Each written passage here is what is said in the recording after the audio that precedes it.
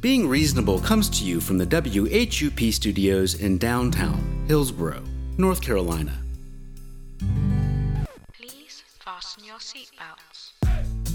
I'm Mark Solomon, and you are taking part in Being Reasonable, the weekly conversation show that focuses on how we've arrived on our steadfast views and our desire to know what is true.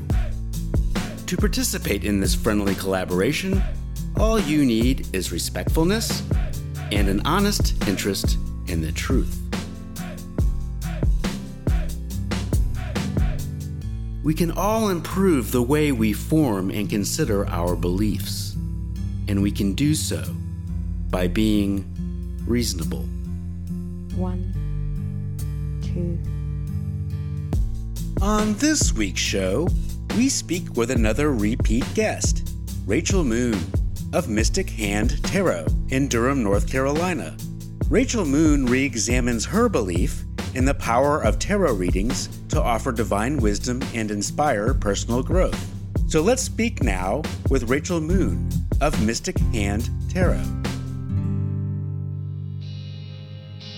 But first, a quick note. My home station, WHUP in Hillsborough, North Carolina, is currently running what we call a 50-50 fundraiser. That is to say, half of the proceeds from our fall fundraiser will help support Orange County musicians who have been struggling to make ends meet. Being Reasonable radio program proudly supports this effort. To contribute, please visit WHUPFM.org and click the donate button. Thanks for your support of independent radio and especially those local musicians facing tough economic times. And now, on with the show. The reason why I'm re-interviewing people is hopefully they've listened to their show like you have, and I'm curious how their beliefs have changed. I'm curious if your belief has gotten stronger, has it gotten weaker, is it the same? And the last time we talked, you talked about tarot. I'd like to talk to you about that today. Okay. Good. Yeah. So I know that when we last had this, did the last interview, I remember speaking to truth and personal truth, as well as, what is like a universal truth. And I know that I've had some time to reflect on that because I know that in some ways I've felt like personal truth had some like sway over other people in some way, like that personal truth could somehow influence other people.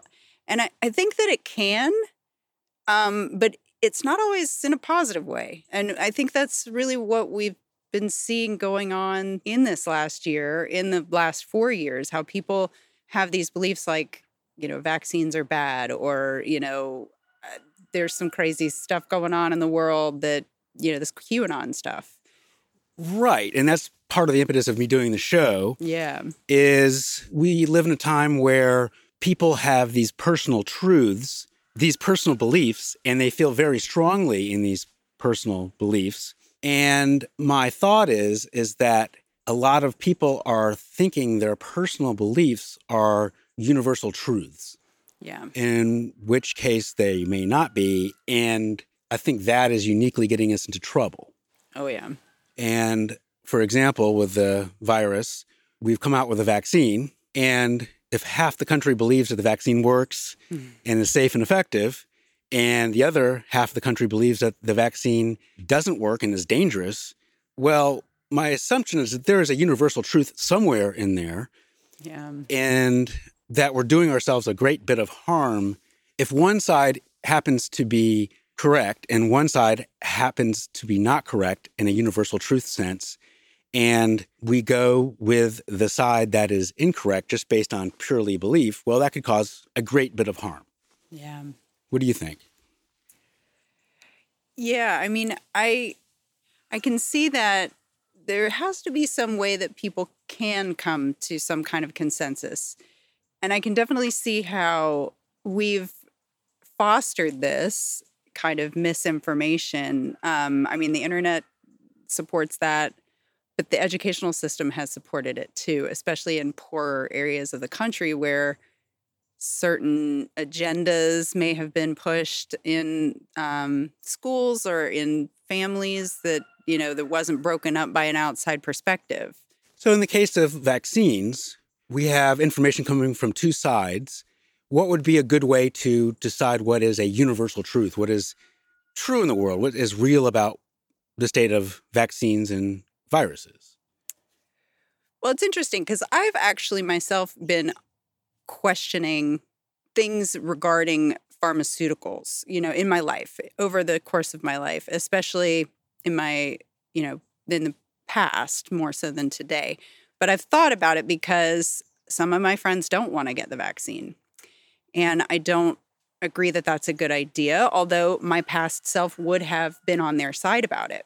And what I'm realizing is that if we can look at how things worked in the past, like the first time we dealt with a pandemic in the recent past, in the last 100 years, whatever was happening then, vaccine-wise, that encouraged the Spanish influenza to recede and no longer be a problem for us, obviously that's evidence that these things do work. I know that, too, science has come a long way since then, too. And if people were able to connect with and understand science, not as separate from their spiritual beliefs, which I think is where a lot of the conflict comes in, is when people say, well, that's not God. I can't say that that has anything to do with God, so I can't believe in it because all I want to do is believe in God because I got to go to heaven, or I've got to get into the club where everybody agrees on the same thing. If there was a way to say, look, how could this be separate? How could anything really be separate from God? Because it's all, and to me, I say grace, I say source more than God, because that's my personal belief. But I know people connect with the word God. So I use that for the common understanding. In the case of a vaccine, when I think about it, I think, well, whether a vaccine works and is safe and effective or whether it doesn't work, that can be discovered through a scientific pursuit, a test. We can give people the vaccine and see what happens under a controlled situation, in a controlled environment. Yeah. And as a way to discover a universal truth about whether a vaccine is safe and effective for a particular disease. And last time we discussed your belief surrounding tarot. Mm-hmm. And my thought was, at the time, you saw knowing things in the sense of what it means to know tarot differently than, say, a scientific pursuit. But I think you're saying now is that you don't see them separately. So I think in terms of the tarot, I do see that those two things, science and the tarot, could be connected in some way if we had a way to quantify intuition and our connection to source. So that's maybe taking it a step down from God and just saying the energy that's all around us that carries information. So I feel like there is sort of this, I think Jung called it the collective unconscious, and it's like a data bank of information. If we had a way to quantify that, I think we could find a way to say, this is why these things work. This is why people can pick up on intuitive hunches or, so I don't think those things are separate. And I think that too, in general, spirit and science, it's almost like, who got the idea to make vaccines? How did they get it? Did they just come up with it because they're a person and they have some cogs and wheels turning in their mind that put things together like a computer? Or did they do it because spirit, source, God came in and said, hey, there's an idea. You're a smart person. You have science background. This is something you should look at. Why don't you pursue this? Well, you put a lot on the plate there. Yeah. And a lot to unpack. For example, with tarot, it would seem that tarot could be examined like a vaccine is examined, in the sense that either tarot is true and real in a universal sense, whether we exist or don't exist.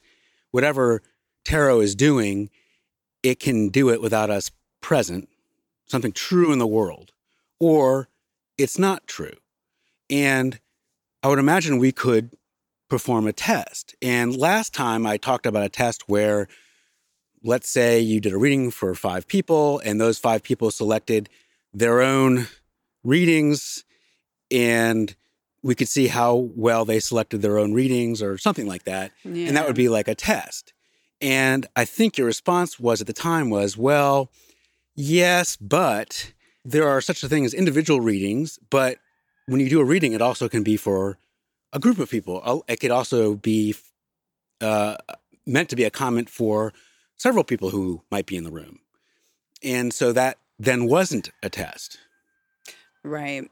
Because I think that people do, especially when we're talking about symbols like the tarot, find universal meaning in those symbols and then take their own personal meaning from those symbols as well. So there's definitely, I mean, I just listened to a reader this morning who did like a 15 single card reading for, 15 different choices. Each one had something in it for me. So there's that, but then there's also layers to it. If I called that guy up and I said, hey, give me a reading, it's going to be so much deeper than anything he's going to do on an Instagram live for the general public of people that picked these cards. Right. And where I was left with due to the conversation was that we could do tests on tarot, but then if a test comes out a certain way, it seemed like it could never be explained in terms of, well, maybe tarot isn't a thing. It could always be explained in terms of, well, yes, tarot does work. It's just because of these factors weren't figured in. And I think where we left things to a certain degree was that your belief in tarot couldn't be falsified. Meaning if tarot wasn't a thing, there's no way we could know it wasn't a thing. And I'm not saying it's not a thing. Right. I'm saying, but if it wasn't, we couldn't discover that. And so I'm thinking to know that whether a truth is universal, a universal truth, it should be able to be at least falsifiable in that sense. Yeah. Yeah.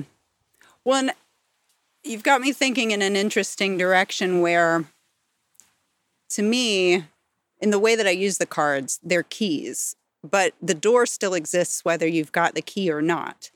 And the door is still something you could walk through even if you had an axe to chop it down or you had, just this power in your hand to say, I'm going to unlock this just by the energy in my body. So there's a lot of people will ask me like, well, can you do a reading without the cards? And I can. I mean, they pop up in my head for people sometimes. So I'm still using the cards. But ultimately, even if the cards didn't exist, I was born with these certain strengths. Everybody can build these strengths. I'm not saying that somehow I'm separate in that, but, it is something that I got really excited about and interested in and focused on. So I think that whatever the tarot taps into is that thing that represents that universal truth, that there's some stream that I dip into when I'm doing the readings that even without the tarot, I could do that. Well, I think I see where you're coming from in the sense that you're obviously a very nice person. People probably enjoy coming to you and you seem very comforting. And in the case of tarot, it would seem important to know whether you're benefiting these people because you're a nice person and they come to see you and you help them with their problems and you're non-judgmental and you have unconditional positive regard towards these people, whether that is the thing that is helping them or there's some extra special sauce that you're tapping into with tarot. I definitely think that my personality is suited for it because I've had people trust me to tell me their life story sitting next to me on the bus. Right. Like, I don't know all people have those experiences, but there is something that I am connecting with that's there. And it can be this general thing. Like I tell the people that watch my weekly videos, when I'm in the video, I'll say, because you're here, these messages are for you. Because you showed up, I'm tapping into that somehow. Well, how do we know that is there? What is some good evidence so we can, again, hang our hat on that? Yeah. If a third person is watching us talk and they just want to know what is universally true. They just want to know what's true in the world. How could we help them find that out? I think for me, there's an element of personal development in actually being willing to sift through the information as one part of it, but then also being willing to connect so deeply with the self and the physical presence of the body to sense like a thermometer or a barometer or a wind vane senses what's going on. So we've isolated ourselves from nature and from this stream that I'm talking about, this collective consciousness or this energy. How do we know that exists, like this collective energy? Can this energy be measured? Is it something that... Well, I know that quantum physics attempts to measure it, that is an element of quantum physics. I don't want to get too deep into that because I don't know enough about it. I know enough to get myself into trouble. But there are tools that people use to measure it. It is one of those things that, because there's so much in the way of us accessing those parts of ourselves, and so many people haven't been attuned to that. They're more attuned to get on Facebook, go watch TV, go to work, do the thing, and that's just what the culture has supported. Society kind of says this is what life is, and we all kind of agree on that. It's consensual agreement.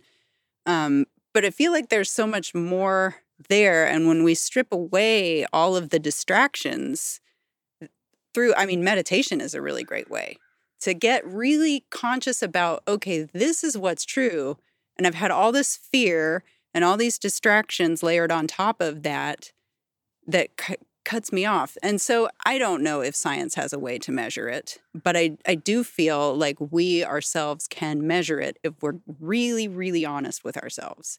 Not believing what we saw in the news necessarily, especially if we're tuning into certain channels, but believing what our own personal barometer has to say about it. And that takes a lot of stripping away.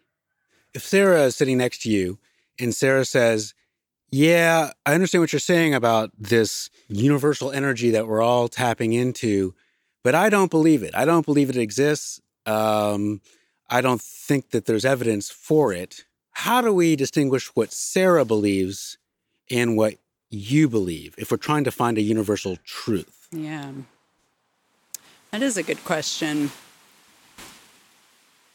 And I don't know. I feel like Sarah's going to get hit with that information one way or another, too, because it almost seems like the thing that happens to people when they come up against a time of reckoning in their life, brushes with death, or even just right before the person leaves this earth, we realize, wow, there's something bigger that I've been a part of this whole time. And I've been ignoring it. I've been pretending like it's not here. I've been denying it. Oh, there was that one time. I mean, I can think of a time that I thought, I should lock my bike up before I go away for the weekend. I didn't do it. The bike was not there when I got home. That was my intuition. That was that stream, that consciousness that said, hey, do this. And I ignored it. So one way to distinguish between your belief and, say, Sarah's belief is that in your belief system, it would appear that you would have, and I don't mean this to be sarcastic, that you would have a lot less bikes stolen than someone who comes out of Sarah's belief system, because that just wouldn't register with her, I think was what you're saying. Yeah. Yeah. And I guess, in a way, I guess that was also an example to kind of prove the existence of something that can be tapped into, that exists, that is there for us to understand or to engage with, that could help us, or at least kind of point to some areas of truth. So it sounds like there is a test that we could perform, in the sense that people who share your belief system overall, I would think, would be happier, more in tune with what's going on, as opposed to people with Sarah's belief system. And that seems perfectly testable, right? I think it could be, if you followed people over the course of a lifetime to see, like, what are you paying attention to? What are you not paying attention to? How is it affecting you to pay attention to this versus that? That definitely could be a test. It would be one of those things, I think, where you like check in every so many years or. Yeah. Yeah. So at the end of the test, and I'm not saying this is the case, if it came out that Sarah and you seem to be about the same level of happy, about the same level of in tune with what's going on in the world, then that would mean a less likelihood that your belief at that point is true. Would we agree? Yeah. Yeah, that would make sense. Yeah. So that's one way to get to a universal truth with that, I suppose. And to see, really like, is that thing that I'm talking about, this collective unconscious, which really is just, I don't have a better way to speak to it. I think it's probably more broad than that or bigger than that. But if there was no such thing as a collective unconscious, would you still believe in the power of tarot? I think I would believe in the power of the things that I pick up on. Because I think, if there was no collective unconscious, that's sort of built up of archetypes and symbols, which is what the tarot is. So I feel like they're sort of side by side in a way. Maybe they're not, like, I don't think Jung decided that the tarot was a part of what he was doing, but I think that they connect in a way. And so because that's sort of this bank of symbols, and the tarot is a bank of symbols, it's almost like they couldn't exist without each other, if that makes sense. So, but I do think I would still believe in the power of whatever I'm picking up on that's coming through for me to express or speak to when I'm interacting with people, if it's appropriate and in the right, environment. Could that thing be an intuition coming from your own brain, or is that something else that we're talking about? Well, so intuition, as far as I know, does not come from the brain as much as it comes from something deeper. The brain interprets it as a message, but there is a difference in terms of the messages that come through the brain and then the messages that come through intuition. So intuitions don't occur in the brain? As far as I know. And there might be somebody who could tell me different. But if we didn't have a brain, would we still be able to have intuitions, do you think? I think so, because it's something, to me, when I experience it, it's a quieter voice than what my logical mind is trying to bring out about things. Like when I was told, lock your bike up, that was it. That was all I got. I didn't get fear. I didn't get, oh, you better do this. It wasn't that. It wasn't the noise. It was just, you know what? That'd be a good idea. And that was it. That was all I got. And I ignored it. And I went on my day. I didn't think about it again. And when I got home, I was like, where's my bike? So that to me, it is this different sense. And I feel it in my body. And then again, there's no emotion with it. So all of the noise with emotions and fear and chatter, that's all from the brain. And the brain, of course, had to put the sentence together from that feeling when I looked at my bike as I was walking towards my house. But I don't think that message came from my mind. It came from somewhere else inside me. Because it did start with this just sort of like sense of like knowing, which I feel like the mind doesn't know as much as it thinks it knows, if that makes sense. If Sarah says things like knowing and intuition, that's not coming from somewhere separate from the body. That comes from the brain. And if Sarah said, I could show you how that works, and we could put someone in an fMRI scanner and show what parts of the brain light up when certain activities are occurring. If Sarah was able to show you that to your approval sufficiently, how she thinks that works, would you still believe, do you think, in intuition coming from somewhere else? Or would you then think it's a brain activity?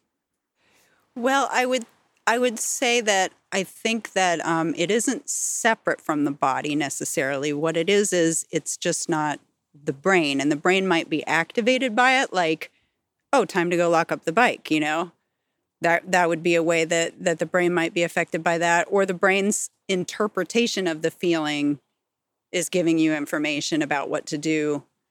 And then I could end up being fearful that I'm going to lose my bike, which would activate the brain too. But I think that like intuition, it's not separate. It's almost like when you get shocked by an electrical charge. It is separate from your body until you touch that thing, and then it's in your body.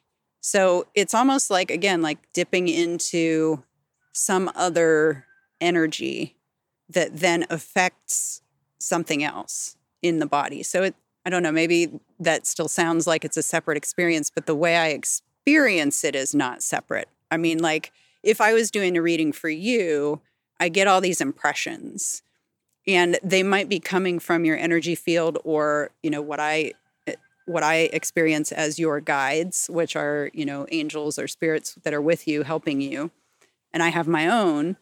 And that interaction between those two. So even though you're a separate person, it's like I'm having a conversation with those parts of you that are unseen.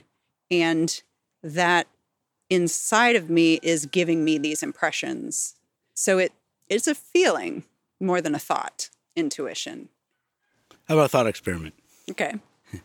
And I don't think we did this last time. Let's suppose that I believe Buddy Holly, the musician who died, he's actually a god now. He rose, he's a god, and he does godlike things.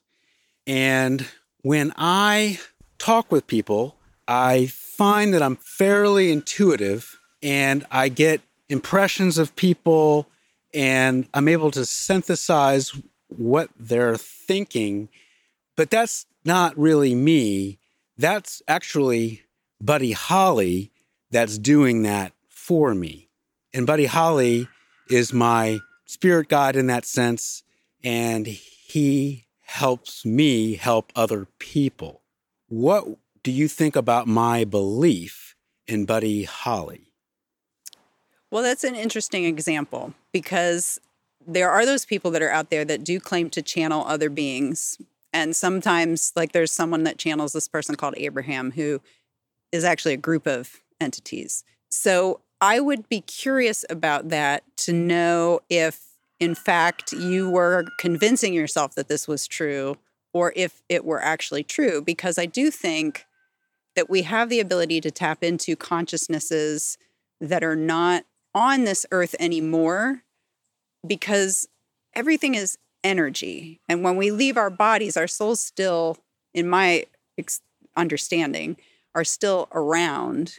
They're just not concentrated like they are now. And they don't have personalities the way that we do in our bodies. They're separate from that ego identification. Well, let's say for the purposes of this thought experiment, Buddy Holly is not a god. Buddy Holly is a dead musician who I am mistakenly believing that he is a god. Now, what do you think about my belief? I would still be really curious just to see how that plays out for that person, because again, too, like I don't think that because someone passes away and their soul leaves their body, they become a god. I honestly don't necessarily believe the same way about God as maybe some other people do, or gods and goddesses and all these layers of, hierarchy. I don't believe in hierarchy. I'm trying to tell you that it's truly a false belief. I mean, let's say that, and I've never done LSD, but let's say I took LSD, I had a bad trip, and then Buddy Holly came to me and I was just out of my mind. And from then on, I believe Buddy Holly is a god, but truly, really, he has no bearing on me whatsoever. Right. So how would we discover that that's not true or true? Yeah. I think in that specific case, that would be down to that person maybe taking some sort of psychological test and discovering, like where did they get attached to that idea? So I could take a psychological test and the psychologist could tell me that, hey, you're a bit delusional in your belief about Buddy Holly. And then I would say, okay, well, I guess I should stop believing in Buddy Holly because it's something that I created in my mind. Is that what we're saying? Yeah, but now that you're actually saying it, there is this part of me that's like, well, but that there is this idea out there that we actually might look upon shamans, in the native sense as being somewhat psychopathic or having psychological issues. So that may not be the true test of whether or not this person is truly connected to who he believes is Buddy Holly and that person, that entity is guiding him. It's interesting because I'm telling you that the universal truth in this thought experiment is that Buddy Holly is not a god. He's a dead musician. Right. I'm telling you that is the universal truth heart of this thought experiment. And I find it fascinating because you're trying to find it true. I am. Still. You are listening to Being Reasonable on WHUP. We continue our conversation with Rachel Moon as she re-examines her belief in the power of tarot readings to offer divine wisdom and inspire personal growth. Coming up after this short break. My home station, WHUP, is currently running what we call a 50-50 fundraiser, where half of the proceeds will help support Orange County musicians who have been struggling due to the coronavirus. To contribute, please visit WHUPFM.org and click the donate button.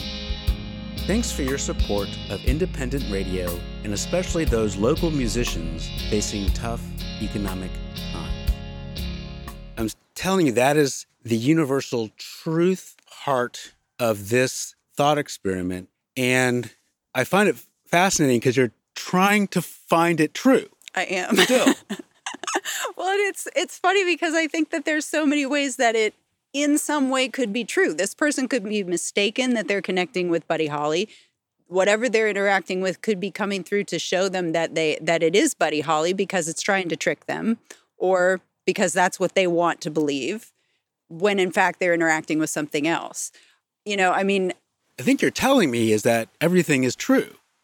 Not necessarily, but that when we're talking about the spirit realm and energy, it's a little different than things that can be tested, like vaccines, or like what people are doing in some secret enclave somewhere in California, Hollywood, or whatever.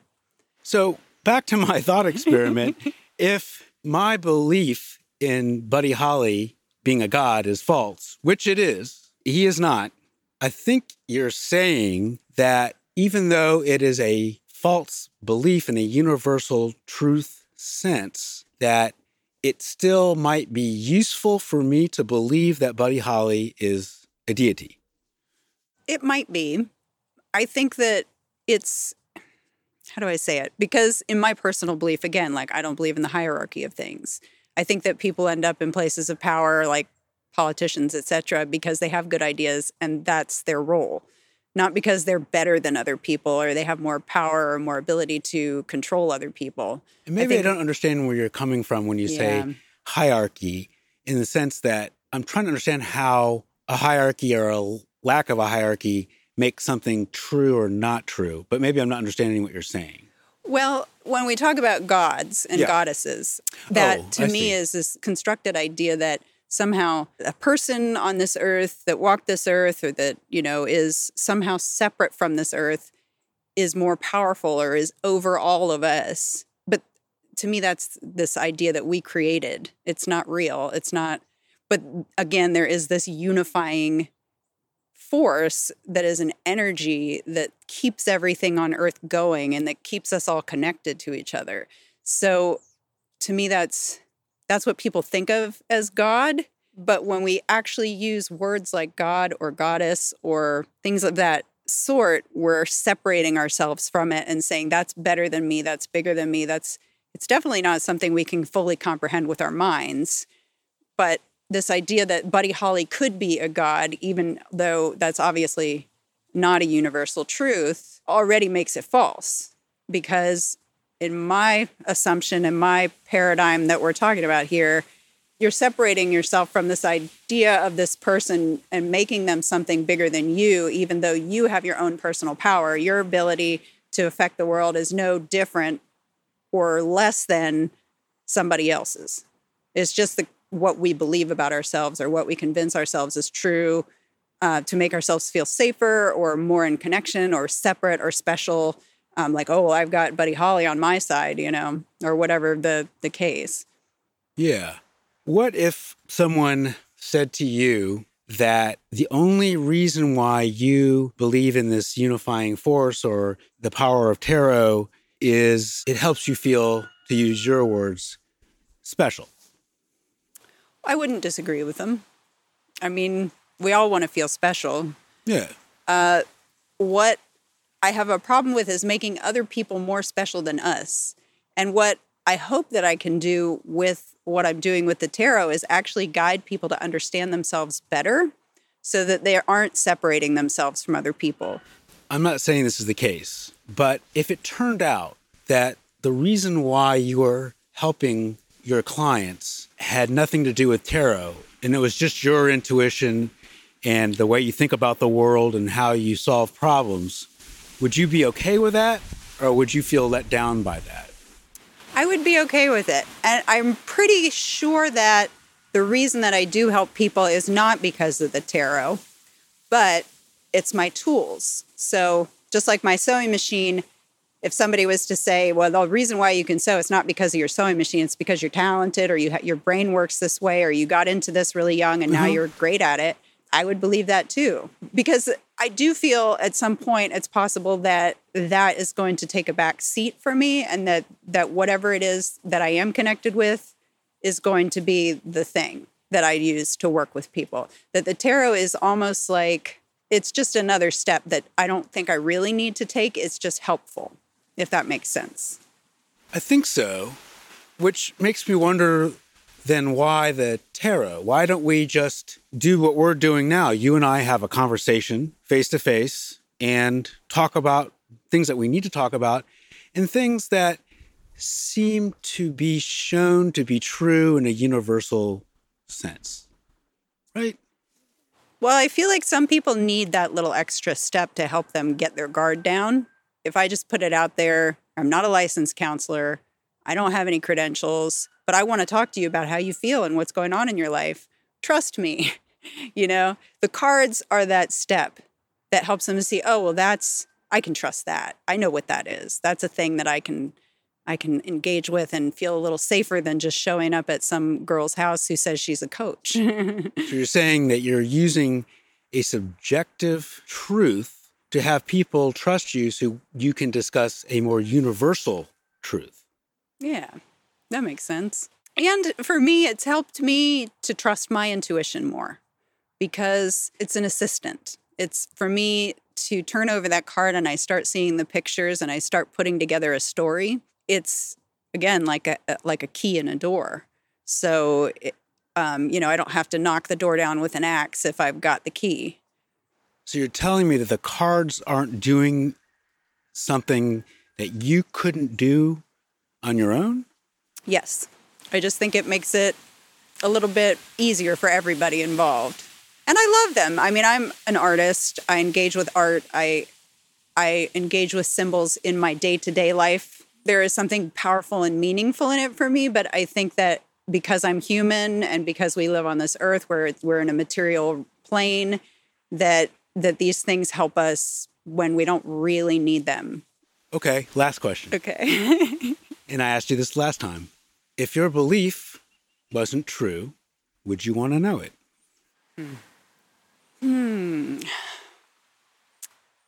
I would, although I'd probably find some way to argue with it and decide that it was true. Because I don't know who could tell me that it wasn't true. I don't know who I would necessarily believe enough.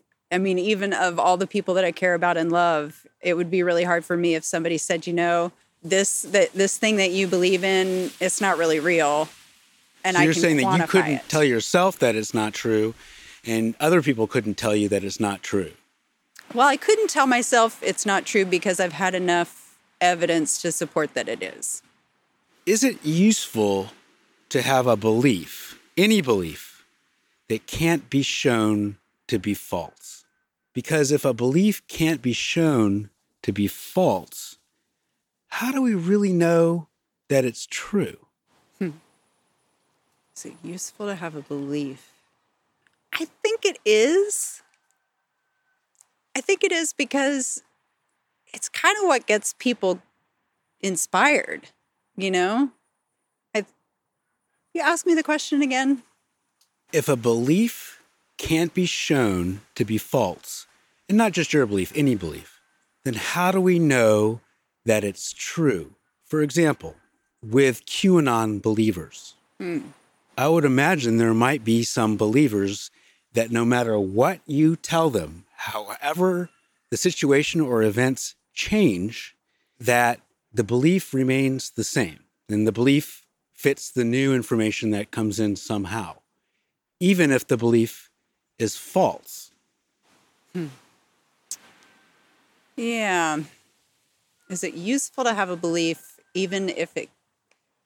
I don't know. If a belief can't be shown to be false, how do we know that that belief is really true?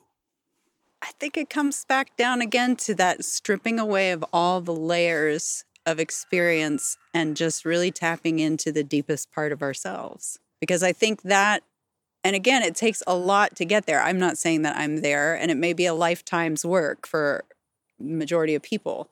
I mean, especially people that aren't like born into a life of being a monk and meditating all day long every day. There might be some shortcuts to it, and there might be some ways that we can do that and live normal lives. And I think I do it on some level, but it is about constantly being willing to examine what we believe and hold it up to the light of consciousness. That's really the only way that we can tell what's true or what's not true if it's not something that can be tested and quantified and laid down to science. How does that falsify your belief if it was false? Well, I think that that's why I wouldn't believe it if somebody told me that my intuitive powers or what I'm connecting to in terms of this stream of consciousness that we're in. I think that's why I wouldn't believe it if someone told me it wasn't true, because I know it. I know it on a deeper level than just my ego knows it. Have you ever known things to your core? And I, for one, have. But I'm asking you the question, have you ever known things to your core that turned out not to be true? Yes. Yeah. How did you find that out?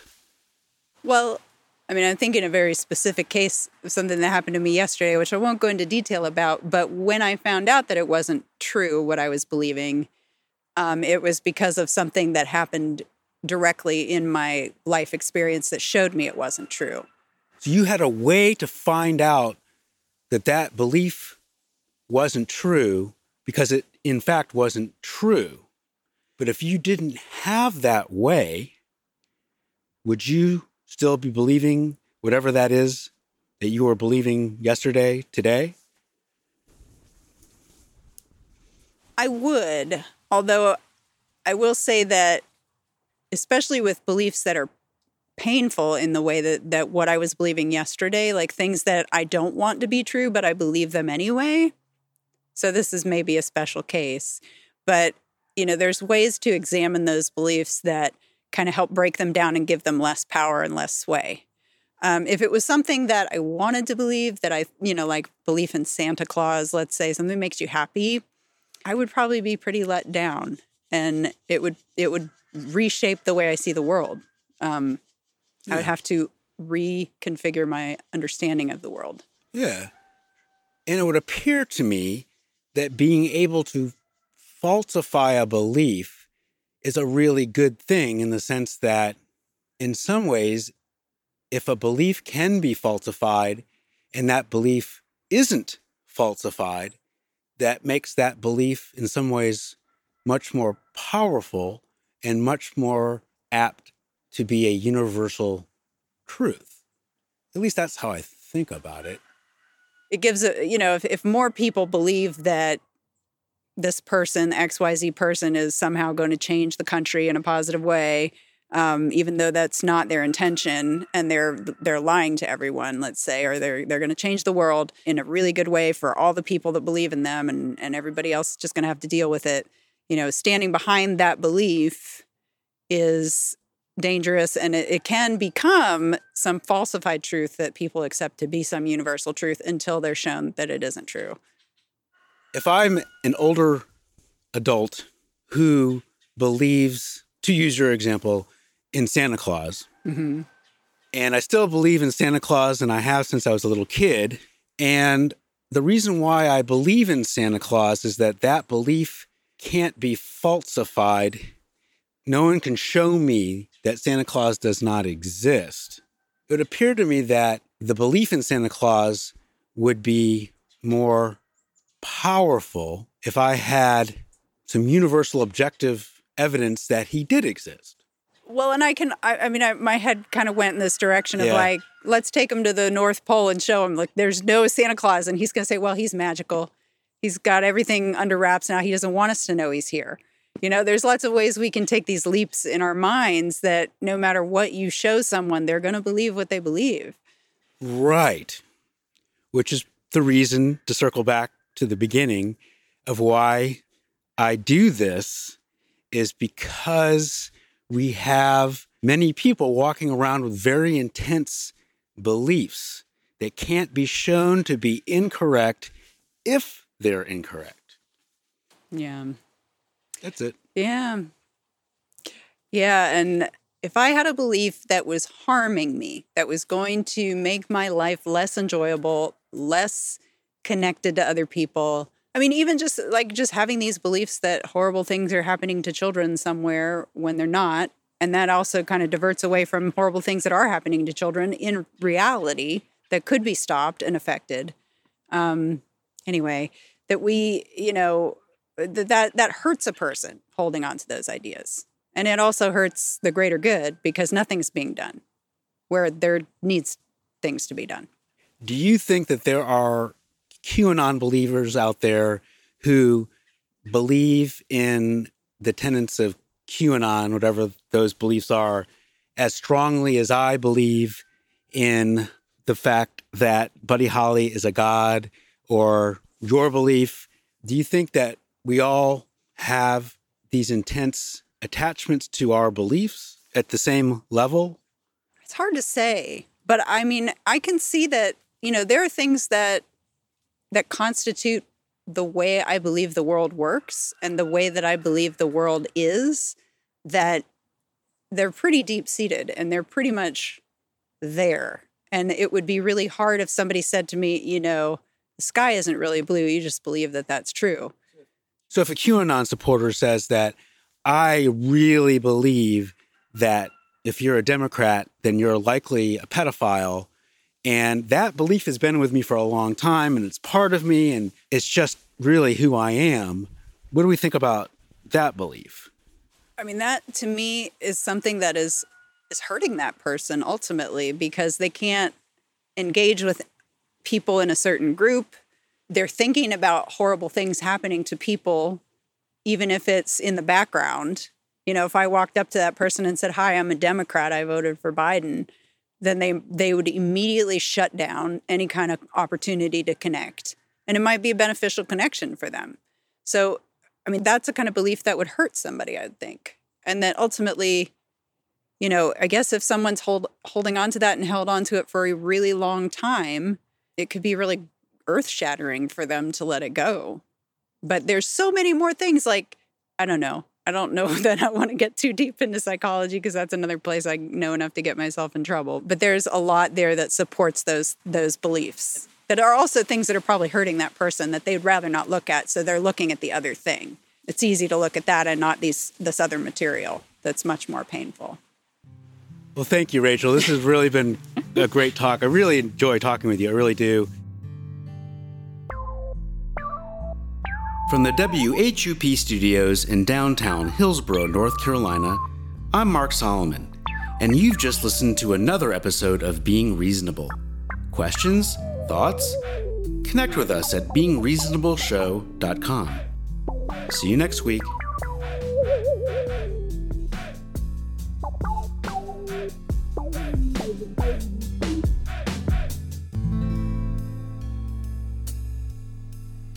You can't fake the funk.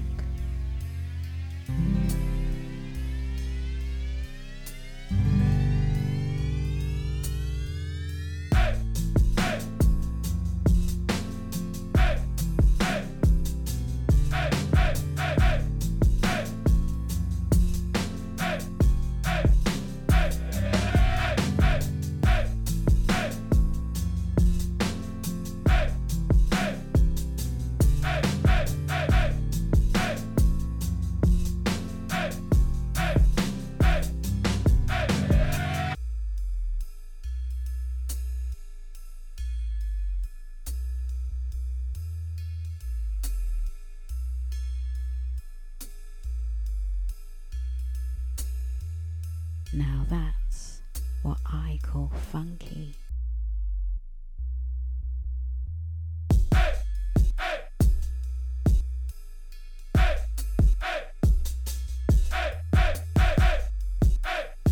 Enjoy the funk.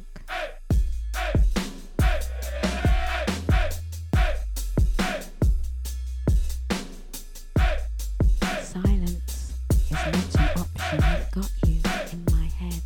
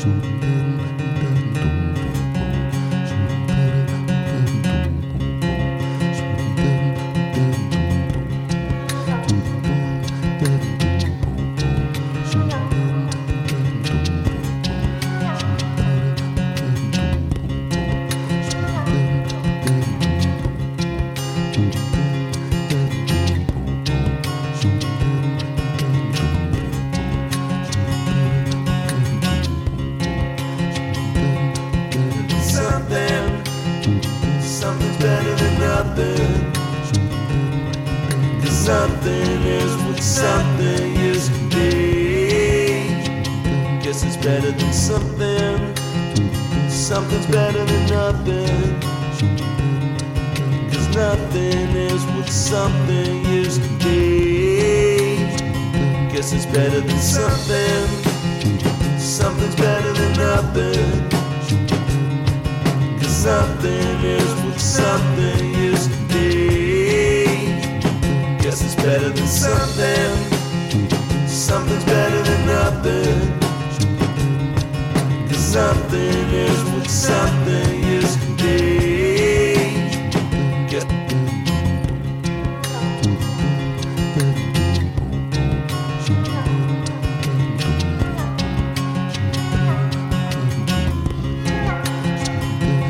better than something. Something's better than nothing. 'Cause nothing is what something used to be. Guess it's better than something. Something's better than nothing. 'Cause nothing is what something used to be. Guess it's better than something. Something's better than nothing.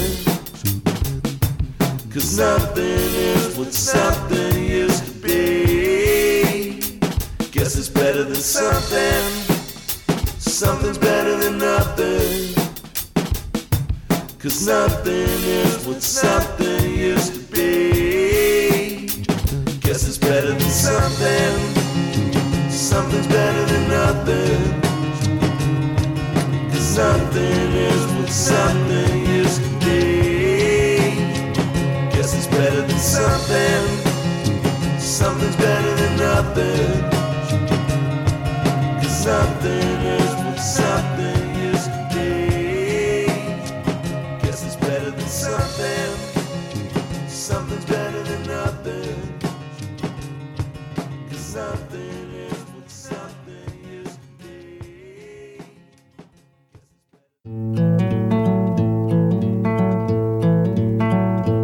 One, two.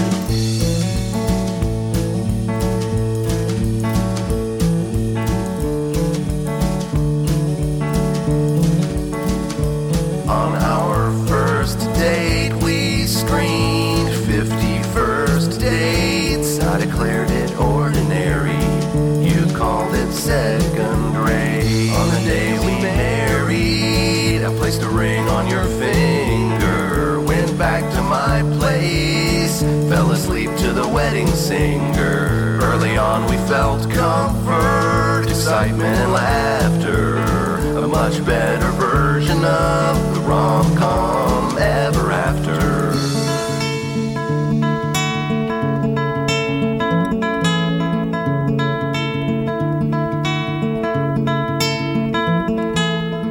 While you say I'm insensitive to cultures not my own,